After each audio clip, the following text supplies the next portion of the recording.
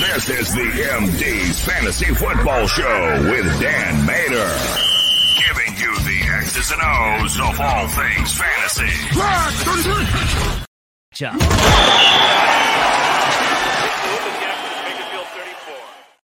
Casey forgot he wasn't Devontae Adams or Josh Jacobs or the guys that they should be getting the ball. Josh McDaniels is figuring out more and more ways to not get guys talented the ball.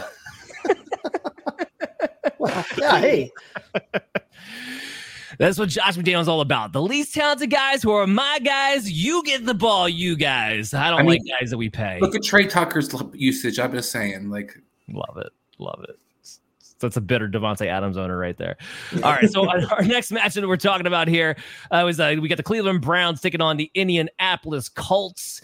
The Browns are favored at -2, the over-under at 39, and things aren't looking too good for the Colts. And this is besides the Anthony Richardson out for the rest of the year news, which would have no bearing on this game anyway. Grover Stewart is going to be now suspended. Sorry, Adam, but this does make it easier for me to say take the Browns -2. I don't care who the quarterback is. We'll get into that in just a second. But the things are not looking great. And if the Colts can't stop the run, they can't do anything defensively. So, yeah, I'm taking the Browns to cover this one -2. I will take, you know what?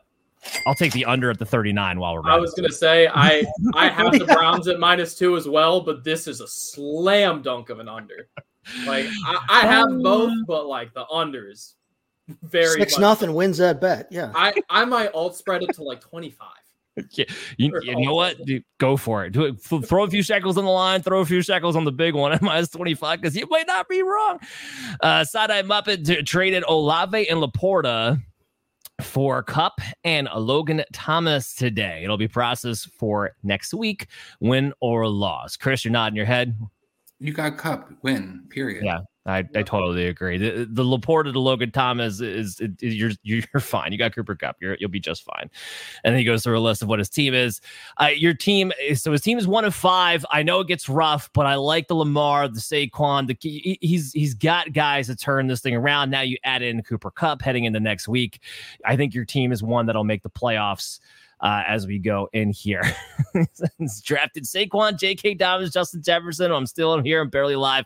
Sign him up. And better things are for you for ahead. And you're right there with everybody else, man. You are not alone when it comes to that pain. All right, so let's get back into this game. Let's talk about Cleveland and the quarterback situation. So, yeah, my ranking of Deshaun Watson matters not at all because now it's sounding like he's not going to play anyway. So he's saying, and I'm going to have to get the expert Brian Scott in tomorrow again at 9:30. Make sure you tune back into the YouTube channel.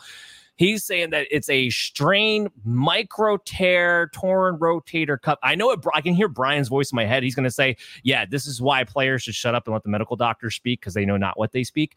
But ultimately, it sounds like I don't think Watson's going to play. That's ultimately what this. Chris, would you say under your breath? I said Cam Newton. I mean, dude, let's be real. I have no arm, and I want to find out why I have no arm. Yeah, I don't disagree. So anyway, without him, we will probably see PJ Walker. And, not to get too far ahead of myself, because I was going to bring this up with Cooper Kupp. Amari Cooper. At least we saw Amari Cooper against San Francisco with PJ Walker go for 100 yards, get 8 targets. So you feel like you can play him again. It's actually probably one of the reasons I'm bigger on him than ECR is. They got him at wide receiver 16. They got him at wide receiver 23. I mean, it was just a DTR problem. And this is a middle of the pack, matchup. You're not scared of the Colts secondary. He's going to get one guy the ball. That ball is going to go to Amari Cooper. It's not going to be Elijah Moore. So does anybody disagree with having Amari Cooper, 7 spots ahead of ECR, Adam? What's ECR? 23, and I got him at 16. With all the buys, I think it's probably fine. I don't think I think this game is going to be crazy low scoring. I don't know. I think the Browns kind of are reliant on the run game, and I think that, yes, Grover is a big difference, but also the linebackers are still very good. I don't think that that's going to be enough in most instances, but against this Browns team where Ford is a guy slightly above maybe, and Kareem Hunt is washed, I don't think this is a high scoring game at all. Amari's going to get his targets. The value of said targets is kind of, I guess, where my question is. You'd play him regardless, but hot mid-tier 2 might be rich for me. I'm probably closer to ECR. Chase, where you got him at? I have him at 21. So a little bit better than ECR. Not enough. I'm not as bullish on the idea of PJ Walker for a second week in a row throwing to him. But I mean, it is a decent matchup against the Colts. They're kind of a get right defense for everybody in fantasy. So it's not like they're going to have sorry, Adam, but they are. Cooper has shown he's a playable, he's a startable wide receiver. Yeah, he's still a wide receiver too, even if it's PJ Walker.